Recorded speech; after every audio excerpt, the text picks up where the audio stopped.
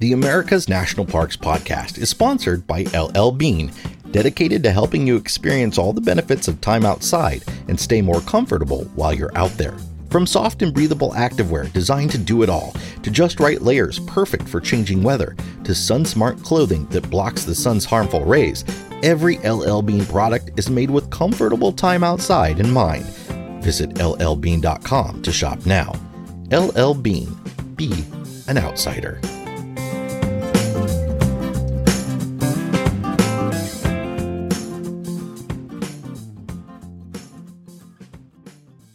As the days grow longer and tree buds begin to burst, billions of birds migrate throughout North America. They fly in search of better food and places to breed and raise their young. Shifting day length, cooler temperatures, and changes in food supply all impact when birds migrate. Many birds also have a genetic predisposition to migration, meaning it's something they don't need to be taught by their parents. Centuries ago, people who kept cage birds noticed that those who were supposed to migrate became restless each spring and fall. The birds would flutter against one side of their cage, almost like they were being drawn to another place in the world. Migrating birds often travel thousands of miles every year. Newborn chicks can navigate on their own to southern winter homes, even if they've never seen it or been there before. We don't completely understand how birds are able to navigate so effectively, but we do know that birds can use the sun, the stars, and the Earth's magnetic field like a compass. The position of the setting sun and landmarks they fly past during the day can also help them as they travel. Many of the most diverse locations for birdwatching are in our very own national parks, though some are closer to urban areas than you may think. Indiana Dunes National Park consists of 15 miles of protected dunes, wetlands, forests, and prairies, and hosts at least 350 species of birds. Thousands pass through this park in the spring and fall, taking a quick break before continuing on to their breeding or wintering territories. Near the heart of Baltimore, Maryland, you can spot over 250 species as you look out across Chesapeake Bay at Fort McHenry National Monument and Historic Shrine. This park is an urban oasis for migrants coming up the Atlantic coast, as is the National Mall in Washington, D.C., which has at least 260 species recorded. The national park unit with the highest recorded number of North American birds can be found on the Pacific coast, not far from San Francisco. Point Reyes National Seashore has recorded more than 450 species of birds, including 38 that are threatened or endangered. There are multiple factors that make it such a popular and birdie destination. For one, it has many unique habitats that provide food and shelter, such as coastline, forest, wetland, and open fields. The park's peninsula also juts out into the ocean, scooping migrants into the park as they travel along the coast. Due to these special features, the National Audubon Society has also named it an important bird area. I'm Jason Epperson, and this week on America's National Parks, celebrating spring migration at Point Reyes National Seashore.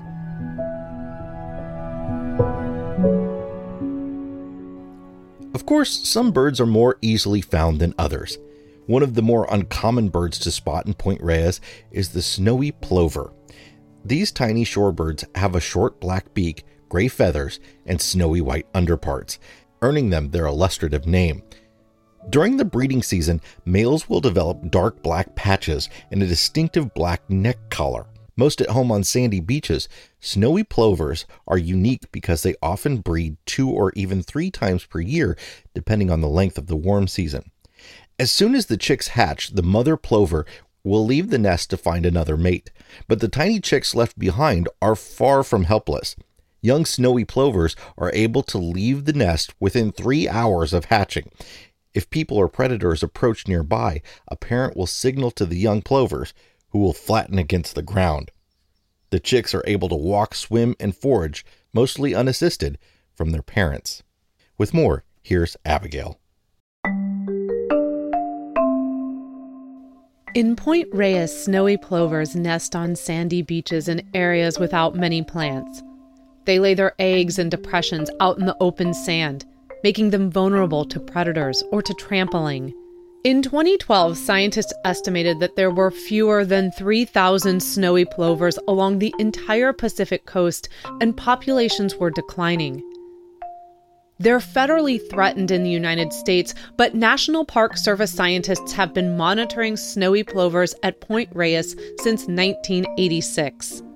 The Park Service has a few strategies to help manage the plover population and help them breed successfully, including creating exclosures around vulnerable nests, closing nesting habitats seasonally to visitors, and restoring habitat along the shore.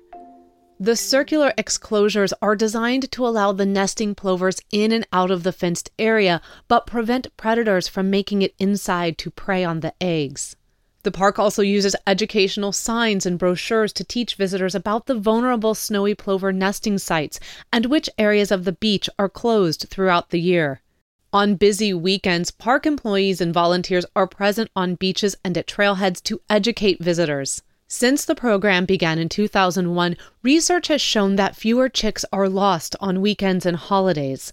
This education is critical to their survival as they are easily disturbed by people recreating on the beach. Habitat restoration efforts at the Abbott's Lagoon Coast Dunes also began in 2001. 50 acres of non-native plants were removed in the first 4 years, and by 2011, 250 acres of natural dune habitat had been set aside for the breeding birds. Snowy plovers have been nesting in these restored habitats since 2004, and that season was the first time they had used the dunes in decades. By removing the non-native plants, these habitats now have more native food sources and are open enough to see approaching predators. Some male plovers have been spotted, moving their chicks to this area from more than 1.5 miles away. Snowy plovers have nested along California's coast for thousands of years, but with increased human development and habitat use, their nesting locations have been cut in half. They act as an indicator of the health of the sandy beaches and coastal ecosystem. If you want to help the snowy plovers in Point Reyes, you can volunteer your time as a snowy plover docent, observe the park's closure areas to protect nests, and refrain from approaching birds or nests. Binoculars are a great way to enjoy watching plovers from a distance without causing the birds undue stress. While it can be difficult to resist getting a better peek at these adorable fluffy chicks, it's important to keep your distance. These efforts by visitors and the Park Service are paying off.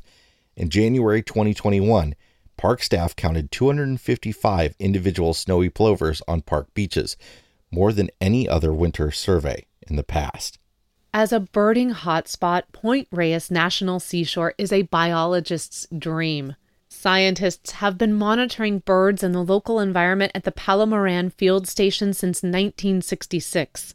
In the last 50 years, the habitat surrounding the field station has changed drastically, which also causes the bird communities in the area to shift. If we track the changes in habitat and bird communities, we can learn more about what certain birds need to survive. Before the field station was built, the land around it had more buildings and was cultivated for agriculture. The vegetation has transformed since the area was included in Point Reyes National Seashore in 1965. There are more shrubs and trees, and people are recording these changes as they happen over the course of decades. The bird communities have also changed over the years to fit this new ecosystem. Birds like the white-crowned sparrows, which thrive in open coastal shrub, have shifted out of the area, and more forest species have moved in. As we learn what birds need to thrive in their environments, we can better understand how to create resilient communities for them to live in. New technology is making it easier to learn where birds go when they leave Point Reyes. The first major developments in migratory research were colored bands that fit around a bird's leg. The bird was then released and hopefully recaptured at another banding station far away, where researchers could identify the individual bird using the combination of colored bands. As you can imagine, it's challenging to depend on that same bird being caught at another banding station. While bird banding is still practiced today, there are more exciting ways to learn where birds travel. Researchers fit tiny backpacks called geolocators onto birds that will collect data as they migrate. These backpacks record light intensity, which can be used to determine the bird's location each day. Modern technology also allows us to know more about migration as it is happening in real time. The Cornell Lab runs a project called Birdcast that is working to forecast when, where, and how birds will migrate on a weekly basis in the spring and fall. This information is critical for conservationists working to protect birds along their entire migration route. In our episode on community service, we mentioned the app eBird that helps birders across the world submit sightings so we can learn more about birds everywhere. This year, more than 50,000 people participated in Global Big Day, an annual 24-hour marathon to count as many species as possible in far-flung destinations and backyards everywhere. More than 7,000 birds were recorded worldwide. With long-term data at Point Reyes, researchers can see which birds are declining rapidly and hopefully figure out how to help them. Overall, birds have been declining at Palomarin Field Station, which is not unlike what the rest of the continent is experiencing. Today, North America has an estimated 3 billion fewer birds than it did in 1970. Imagine how dangerous a round-trip journey can be when you're flying thousands of miles in each direction. Birds are threatened by the physical stress of the flight, lack of food supplies, bad weather, and exposure to predators as they fly to their destination. Declines in our bird populations are likely due to habitat loss in migration routes, impacts of climate change, and human-related mortalities in migration. Many species are attracted to the lights of tall buildings, and millions of birds are killed each year in collisions with residential homes and skyscrapers. Turning your lights off at night during migration season is one way you can protect traveling birds. Birds also may fly into windows that reflect nearby vegetation, so putting up window decals and stickers is another great step. One of the largest threats to birds is not human-related at all, but cats that get to roam outdoors. While some people argue that wind turbines pose a major threat to birds, outdoor cats kill 10,000 times as many birds as turbines.